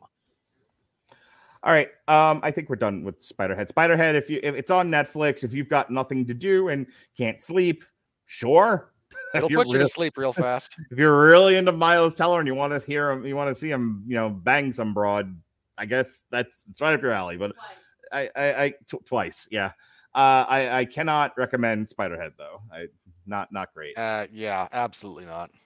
All right, so last but not least is the Father of the Bride 2022 film. We went from the good to the bad to the solidly meh. Yeah. Father of the Bride is a 2022 American romantic comedy film directed by Gaz Al-Azraqi. Gaz Al-Azraqi has made a bunch of stuff nobody in America has ever seen. It happens. It's a lot of not English stuff here. Not an English title in the bunch. Moving on. You don't want to try and pronounce some of his movies? Not even a little. Based on the 1949 novel of the same name by Edward Streeter, the film stars Andy Garcia, Gloria Estefan. Come to your body, let me do that conga. No, you can't control yourself any longer. Adria Ariona, Isabella Merced, Diego Boneta, and Chloe Feynman. It is a third filmed version of the story after the original 1950 film and the 1991 remake. It was produced by Plan B Entertainment and was released on June 16th, the day before Spiderhead, on HBO Max. I think the Steve Martin version of this is still the best version of this story, for the record. Yeah. So I think people are most familiar with the Steve Martin version. I think there was a sequel to it, wasn't there? Father of the Bride Part 2, where Diane Keaton and Steve Martin's daughter, Diane Keaton plays his wife, where the mother and daughter are pregnant at the same time. Yeah. It's actually pretty. All right. So, still with me? Yeah, there you are. your brother cheering me on here. All right. Raise your hand if you want to hear me mispronounce a bunch of Spanish names. I will do so at the end of the review. I am not raising my hand. I'm not asking. I already know you want me to do it, but that's so that you can. No. I don't want you to do it. I'm just giving you grief about it. I don't need to hear you butcher another language. All right. Well, Alex, we have one hand from Alex already. Let me put this up on there. The actual original, I guess the 1951 version, according to my producer, thinks that was the best one. But I'll tell you. I will entertain the argument. Mm-hmm.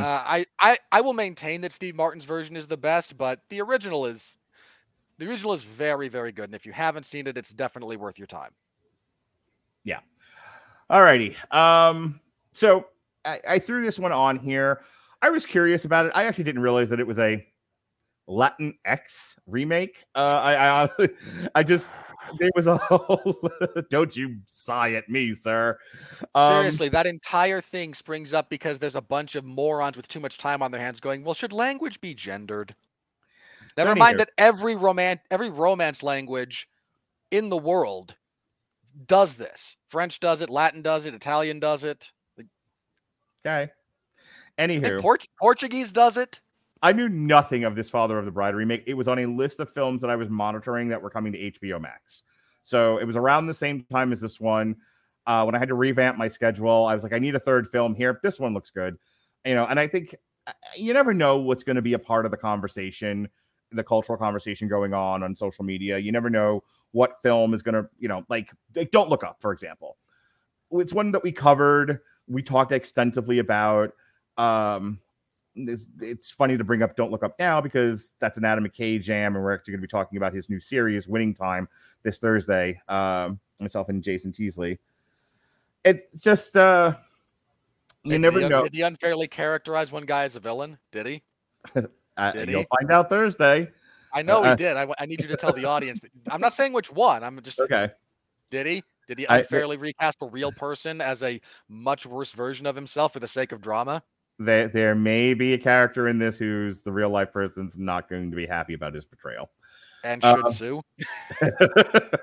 Anyway, the point here being, you just never know which one of these streaming movies is going to capture culture, collective imaginations, and which ones are going to be forgettable. Like we talked about Cheaper by the Dozen, and that sent you off into a tizzy, but no one was really talking about it. But occasionally something does come up, like Don't Look Up, and you're like, oh, hey, we should watch this. People are talking about it. So I figured we'll check out Father of the Bride. How bad could this be? I ended up watching this with. For the record, it's not bad. It's just. It's solidly meh. It was a. You could not get a more forgettable film than this. Yeah, this is almost 2 hours total. Yeah, and it's way like too long. It's one of those movies where I think, and we'll get into the plot of it in just a second, but this new Father of the Bride is one of those where if you're not like a film snob or anything, you're just looking for something to watch on TV.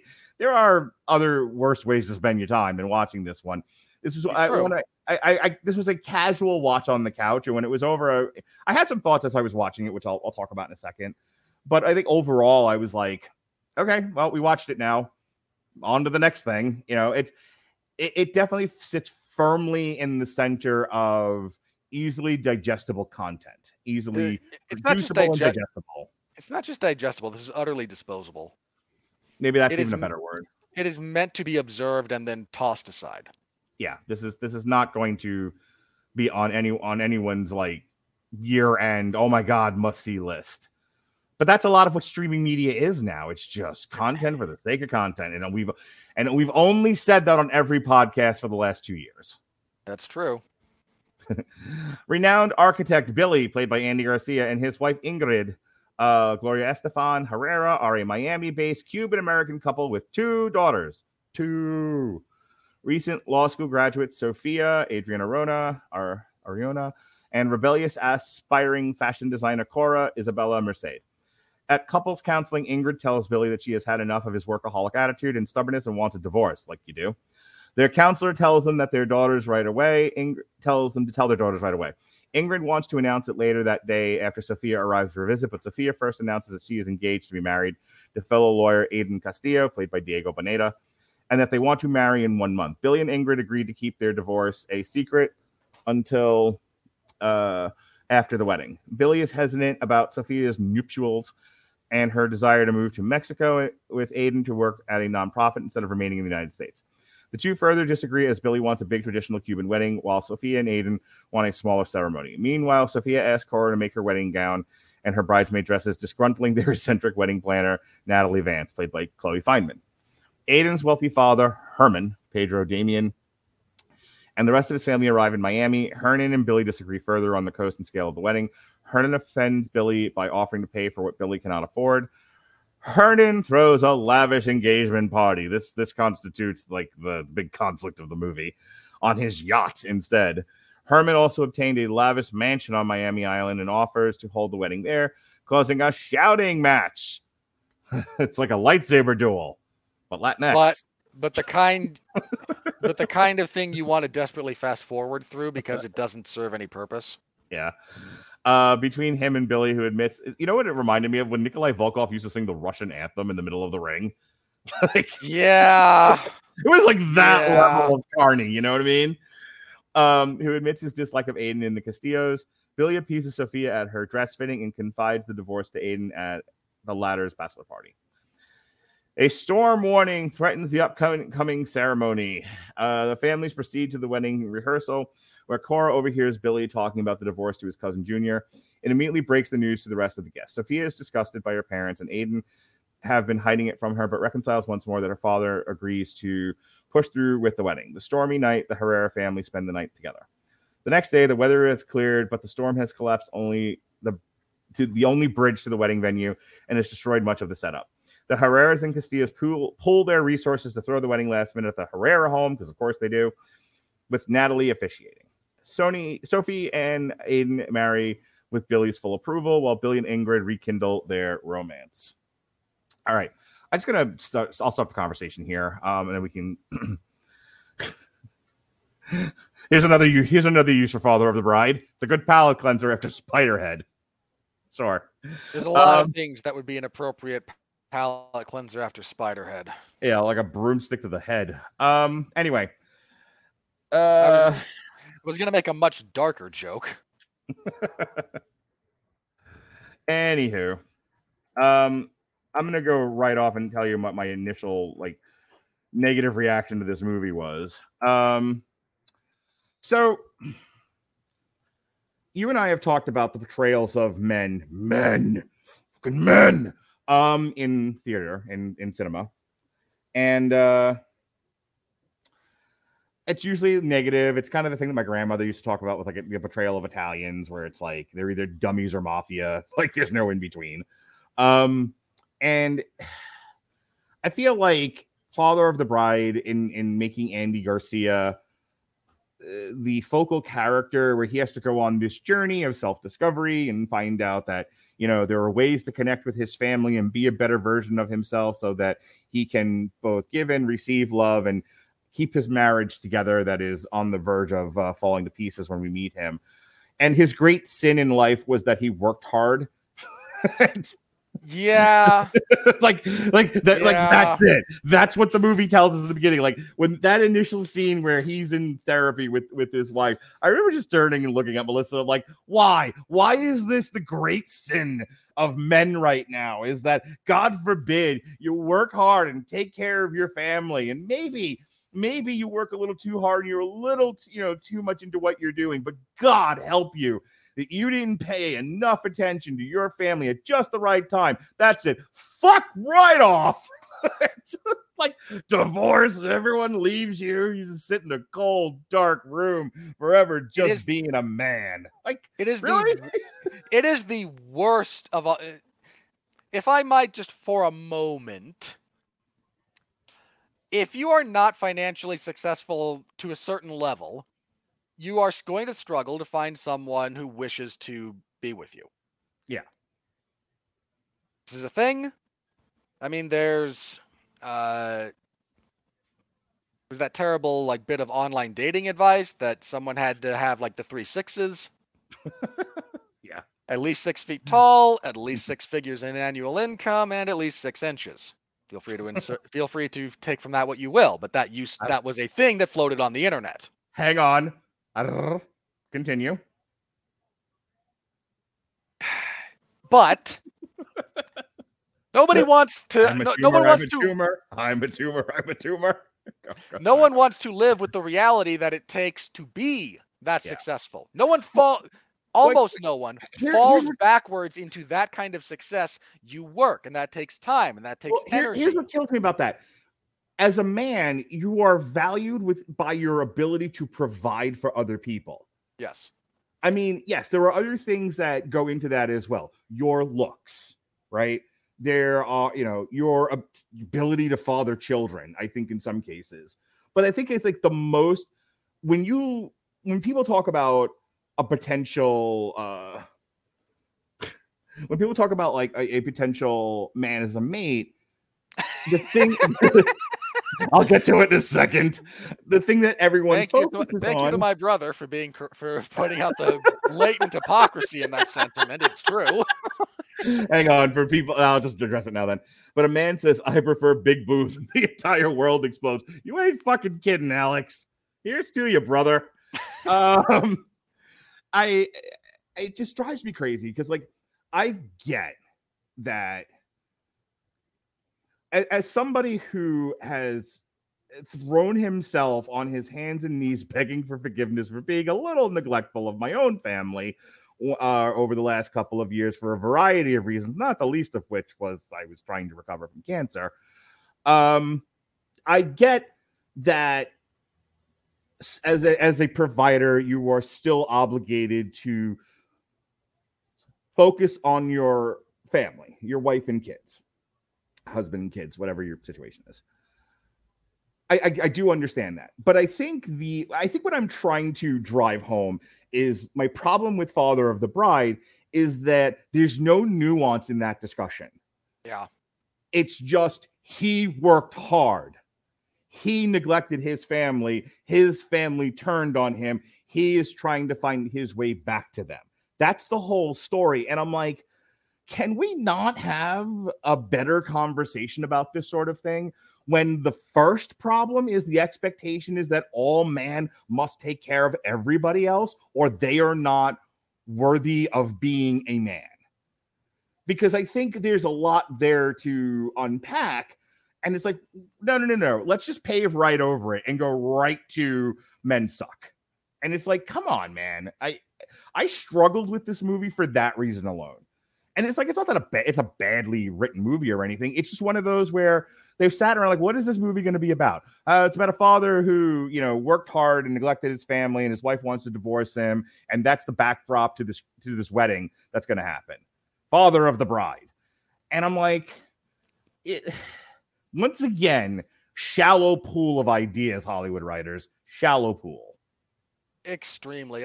You're entirely right that there should be a more nuanced conversation here. And the initial bit when they're talking in the therapist's office, and she says to him, I thought by this point in our lives, we could be living our lives. Our kids are, out of the house. They're graduating. One of them's graduated from college. One of them is kind of a mess. But we have worked hard, the both of us. We have raised our children. We shouldn't still be doing that. Right? By this point in our lives, we should be ready and getting ready to move on to enjoy the, for want of a better expression, the sunset era of our lives. And I think, and that's a nuanced, valid point. That's her going. But I understand. You never get his counter to that. You realize, like, he never gets a say in the argument. The closest thing he gets to one is him going, yeah, but our second daughter's a screw up, and we're going to be supporting her, so I can't afford to slow down. And it's a nothing argument. It really is. But like, hang on. I do agree with you that's that's when things start falling apart. Is when he whatever he might say to that is so inane, so like not I still have goals. I still have dreams. Or I don't know what else to do. This is hard. Have you not heard people who have dedicated themselves to their work for decades, and you're just supposed to turn it off? You're just supposed to hit a switch. Hit a switch, Robert Winfrey, and your whole decades-long dedication to your career should just go away, and you're a different dude. Like, believe me, man. No, you're entirely right. Like, I cover mixed martial arts, for those of you who don't know. And fighters retire, and if you wonder why some fighters hold on for much longer than they should, this is part of the reason, believe it or not. They have dedicated, for some of them, like especially if you talk about people who have like significant wrestling backgrounds, like a lot of them will have started wrestling in their like early double digits, like not even teens. What was it? Ben Henderson started Taekwondo in like elementary school. Lyoto Machida started karate when he was 3. Yeah. Now, granted, again, this is not to say there's not other things you can do with these skills and whatnot, but if you're going to succeed, especially if we're talking about athletics, and we're not in the case of Andy Garcia, but the point is still true. Right. If you're going to succeed and achieve at a high level at something like that, something that competitive, something that difficult to achieve in, it takes a tremendous amount of focus, of will, and of dedication. And when it's time to put that aside, you have to be ready for that. Right. Like that is not a switch you can throw. If you're used to training and going into camp and the fight all of that grind, right. If you suddenly have to just wake up one morning and go, well, I'm retired, what is there now? You know what movie dealt with this weirdly in like the best way, I think? Space Jam.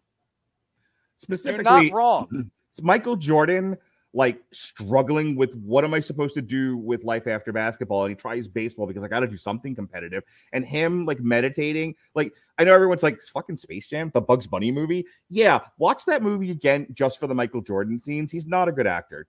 Not why you watch that movie, but he tries in the subtext. in what they're trying to do with Michael Jordan is him meditating on what am I supposed to do? I've been this basketball player. I've been this athlete since I could walk. And now it's gone away from me. I've accomplished everything I'm supposed to do, everything that you can do in the sport. I'm trying another sport because I don't know what to do with myself. Because here's the thing about personality and thought patterns. That stuff solidifies over years. Like, it's fluid as a kid. It starts to harden as you get to be a teenager. And then once you're in your 20s, you're kind of it. Your personality is sort of intact. And then it's just sediment upon sediment upon sediment on top of your way of thinking and behaving. And then you're asked in your 40s to suddenly take on an entirely different way of thinking and being. And if you don't do it fast enough, you end up in divorce. Is that what we're saying, Father of the Bride? Like, that's fucked up. It is. You know? And because the movie wants you to say yes, and Andy Garcia is a bad guy, and he needs to change, and he needs to change like yesterday. And I'm like, boy, does that not take into consideration anything about actual human behavior or feelings? No, it really doesn't. And again, like when her point was, you know, I want to move on to the next phase of our lives together, and I feel like, and you know, what's your hesitance here? And the only problem is her response isn't, she's not asking what's your hesitance. She's a screeching howler monkey going, get over here. And he's going, don't you understand? No. And it's a lost opportunity to have a more nuanced discussion about this. I think you're entirely correct there. And it is a big problem with this film that they just only cast Andy Garcia as the one who's got to change. He's the one who has to learn to meet everyone else. Like, and it's such a missed opportunity because it feels like what we talk about with like the Marvel movies, where it's like the only way to get over is to be completely denuded. It drives me crazy. Like, let's just strip everything about this guy away from him that made him him. And when he's an empty shell of who he once was and a complete doormat, yay, victory. Yeah, it's a real problem. This movie is too long. This movie clocks in at 2 hours. There's not a 2-hour story here. There just isn't. On the positive side of things, if you're going to retell a story like this that's been told several times, you do need to do something with it. And I think they don't go as far as they could with setting and whatnot, but changing the location and setting it against a different cultural backdrop is those are the kind of things that you should change when you do this. Sure. I won't keep doing the Latinx thing because it seems to, you know, as much as I enjoy tweaking your nipples, and I do, I've done it now 2 and 3 times. Look, I think doing a different, you know, the same familiar plot with a different ethnicity. Yeah, I'm all for that. That's fine. Yeah, that's fine. Can I just say, just loosely related to that, the bit where the wedding planner is like, "Hey, flamenco dancing and flamingos," and he's like, "What the f?" Yeah, we're Cuban, he's Mexican, they're Spanish. What are you doing? Here's the thing: the Father of the Bride is not all bad, and if you're not like, you know, sensitive to the current problems of the white man that I am here speaking for, don't you understand? Well, apparently now it's not just the white man; it's all men. Yeah, really. Yeah, or at least all we here at Rattle Engine Broadcasting. We here at Rattle Engine Broadcasting Network, you know, are here to represent fucking men. Anyway, so I miss movies for guys who like movies. I'm just gonna say really do. You and your daughter could have so many great evenings together on the couch watching movies for guys who like movies. Hey, Lily, when I'm done with the podcast, we're watching Commando because you need to see men, big meaty men slapping meat and wearing camouflage. Your daughter hasn't seen Commando? No, I have not watched Commando with my daughter yet. You need to fix that. Look, really she's probably still not ready for Roadhouse. I'm sorry, what now? Should I get Lily at the end of the podcast? No, go away from me, kid. You bother me. I just said, like, she's probably not quite ready to understand the greatness of Roadhouse, but Commando should have been done by now. They didn't do a remake of it starring fucking, Jai Courtney, so I haven't gotten to it yet. Yet. It's coming. Where Jai Courtney is not actually the hero, it's the female pilot that's played by the same pilot from Jurassic World Dominion, who is now the. There you go. Why did I say it? Now it's going to become real. I put that out there, and there's some dumbass who's going to think that's a great idea, and I'm just going to have to go shoot somebody. There's a triple feature we need to do. Fucking Commando, Cobra, and Roadhouse. Pat Mullen will be naked, throbbing, erect penis on camera, ready to go. Okay. Camouflage. No nudity on camera, but I am absolutely down. You, me, and Pat can talk those 3 movies any day of the week. We will be here for 12 hours. It'll be a marathon podcast. Worth it. Worth every single minute. That's great. I'm cutting back. Anyway, Father of the Bride. It's like there are, to your point, there were funny parts to it. There were things that I was amused by. And when I got past the Andy Garcia's shit because he worked hard, with no counter argument. I provided a great living for my family and put my daughter through one of the most expensive law schools in the country. You monster! Oh, I am history's greatest monster. Fucking Hitler, dedicated dad. Ridiculous. Successful architect in Miami. I'm on a magazine cover. Yeah. Cuban immigrant makes good. Fuck this guy. Anyway. I know. It's so stupid. It's so bad. Anyway, there are funny parts to the movie. There are amusing little things that happen throughout the movie. Also in the good category, I like the chemistry between Andy Garcia and Gloria Estefan. I think they work on camera together very, very well. So kudos to them. Like they give you that kind of old married vibe. Yeah. And that's a hard thing to pull off sometimes. I don't remember the last thing Gloria Estefan was in. I should look it up real quick, but I thought she did first of all, I did not even realize that was her at first, but I thought she did an outstanding job here's the thing. I've bitched and complained for the last 20 minutes now about the treatment of Andy Garcia in this movie. It's not her fault. Like, her character is presented as it is, and I think she does a good job with that character. And I really did in the one scene where they're talking about, like, boy, have I been there, by the way. Like, what are the rules? Like, what are we doing here? Like, am I allowed to hold your hand? Can we kiss? Can we dance? And she's just like, I fucking had it with you. And then it's like, who are you texting? You texting your boyfriend? Yes. I'm texting my boyfriend to say, when am I serving you with divorce papers? Ouch. Oh, my heart. That sucked. And she did great with that scene, is my point.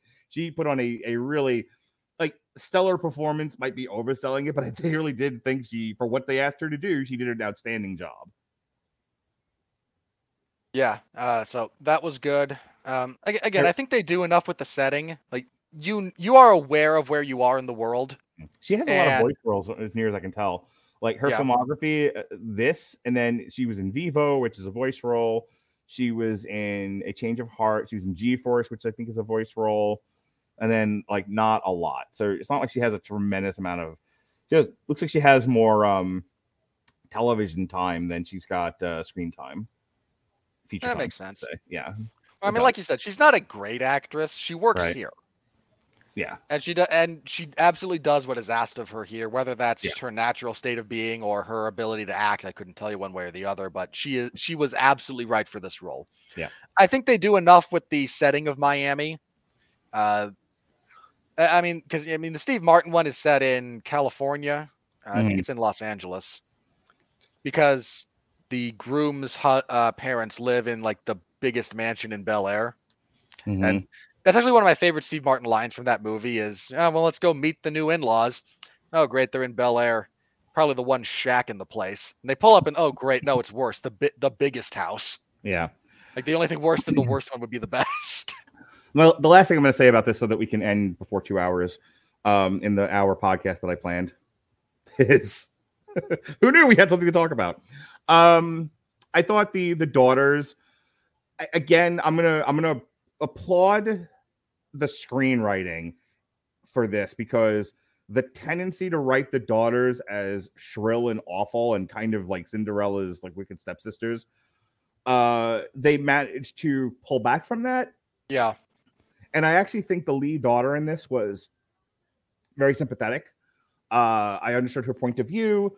I thought she was earnest.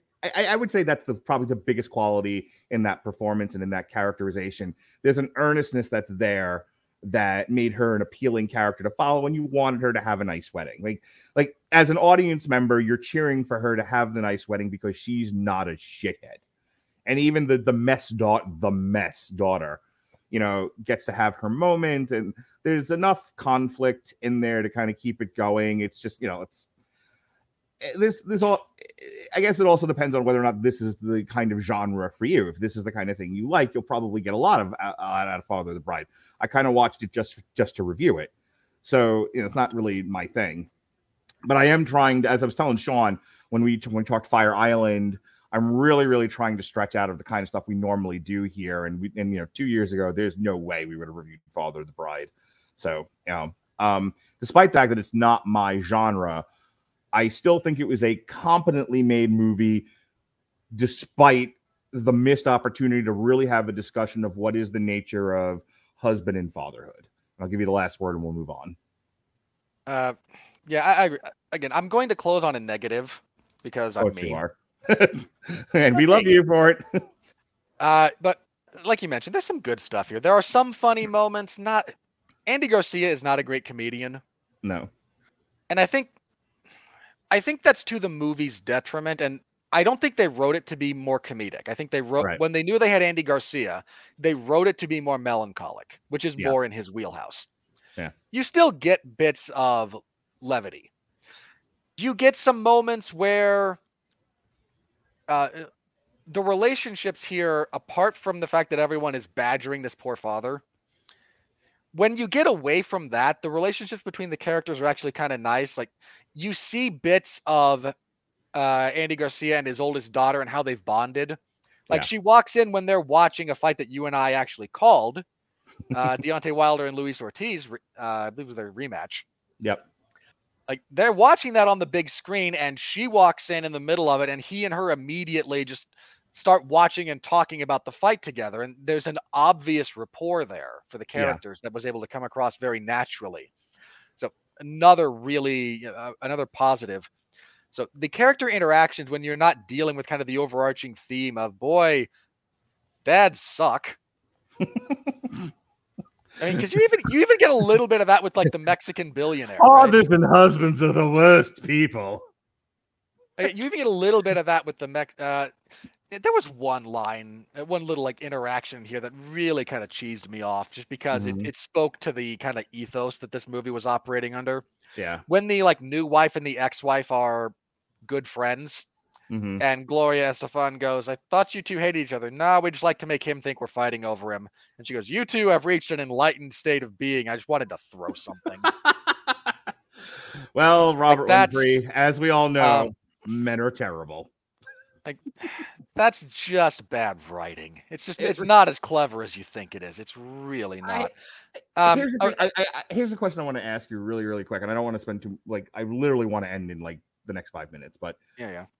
I do wonder when they're sitting around in Frankenstein's laboratory and they're trying to construct these films for streaming. I wonder how much of a consideration is this is just for an American audience. Like, the rest of the world doesn't even get HBO Max, so who fucking cares? And they're thinking, okay, well, if it's just for an American audience, then you know what Americans want, and then you have that fundamental disconnect between what Hollywood writers think people want and what they actually want. Because I can't imagine there was a sober conversation where they were just like, what the people really want is a movie about how much men are terrible. That's what we'll give them. It's like, what an isolated circle fiction writers of Hollywood are. You know what I mean? Yeah, it's a real circle jerk. All right. Well, circle jerk is the phrase that pays here on the Rattlegion Broadcasting Network. So let's go ahead and talk about the week that's coming. Speaking of which, Tomorrow, my friend Dave, who I haven't spoken to in years, he's my friend, my buddy from the Navy. I wasn't in the Navy; he was in the Navy. I was about to say, like, I have a pretty decent timeline of your life in my head. I didn't think you were ever in the Navy. Yeah, between the porn company and the social work, I was in the Navy. There are worse transitions to make than working for. Yeah. So anyway, a rather heinous individual to social work. Yeah. Brief stopover in the Navy in between. 2 year itch. Who doesn't? So anyway, he contacted me and he was like, "Hey, can we do the Montreal screw job?" And I'm like, "Can we talk about it? Like, watch it and talk about it." I'm like, sure. So I threw that on there. We're gonna do that tomorrow before I take my dad out for Father's Day.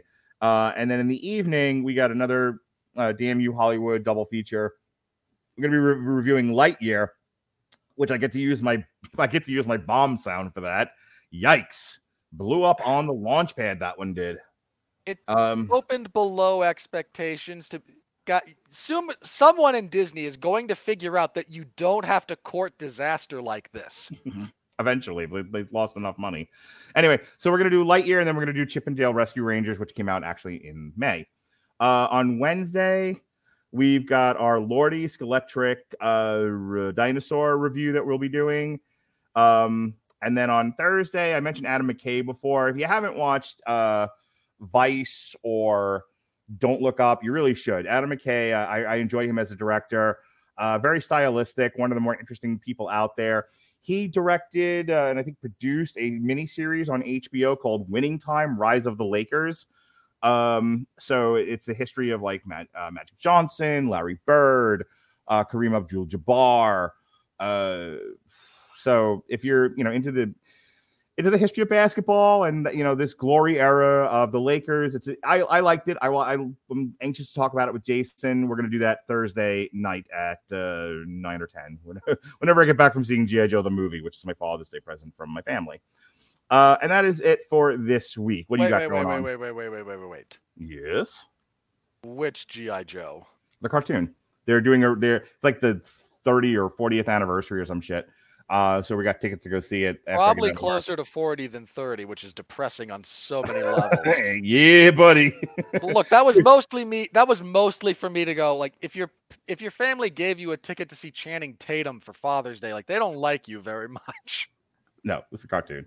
Okay. But Hope you have fun. I hope so. I think I will. I thought it was a very thoughtful gift from my family. But all right, go ahead. Go with your plugs real quick. All right. I cover a bunch of stuff over at 411mania.com. This last week, it was AEW's Dark Elevation, MLW's Fusion, WWE SmackDown, which, 2 weeks ago, I got grief for not rating a show higher. This week, I gave a show it's not even a very high grade, but it was apparently too high for some of the malcontents out there. Look, if that's what I'm getting, if I get a certain segment that tells me I'm underrating things and a different segment that tells me I'm overrating them, I know I'm about where I should be. That's kind of my read on that. And I just appreciate that they're passionate enough to comment.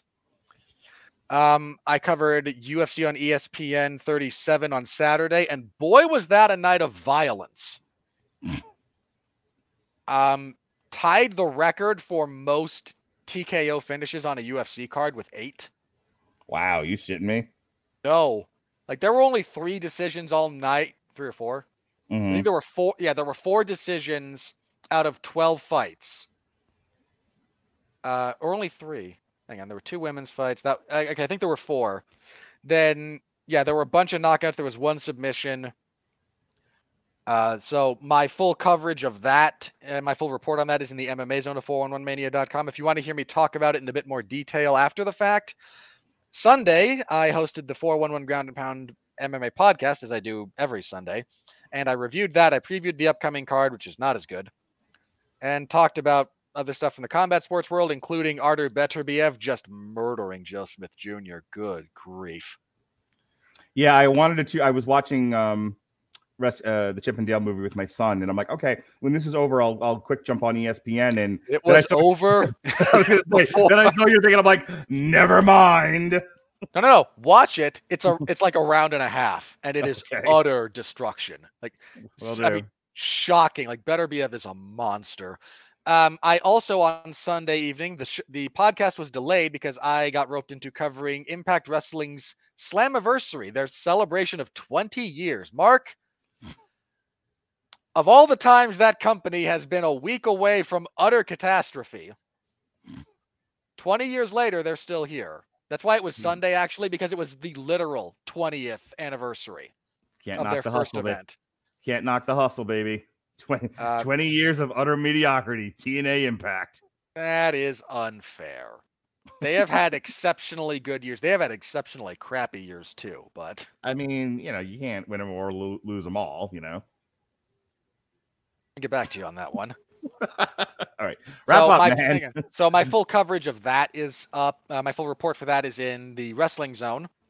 I'm going to finish typing up my report for AEW's Dark Elevation as soon as we're done here. Then MLW on Thursday, WWE on Friday, UFC on Saturday. And, of course, whatever other podcasting endeavors I have that Mark went over. Very much looking forward to talking about Lightyear and Chippendale tomorrow because it'll be good, lighthearted fare. Unless Lightyear just really pisses me off. And I doubt that it will. I'm thinking of doing the Chippendale review topless with just a bow tie. What do you think? I think that will get us banned on Twitch. Please don't do it. Okay. What if I just point the camera just here, but I'm still bow tie and topless? Look, whatever happens outside of frame is your business, but don't put it on camera. If I had a nickel for every time someone said, "Hey, don't put that on camera." All right, folks. Stupid innuendo aside, are you done? Pretty sure that's it. So, all right. Thank you as all. Had a lovely time talking about one exceptional movie, one totally forgettable movie, and one movie starring a human lizard brain. It's amazing. This was a 2-hour podcast that I set for an hour because you and I can some talky motherfuckers. Look, if we were only talking about Spiderhead and Father of the Bride, we'd have been out of here in 30 minutes. Yeah, we really would have. All right, folks. Thank you for joining us. For Robert Winfrey, I'm Mark Radulich. Be well, be safe, and behave.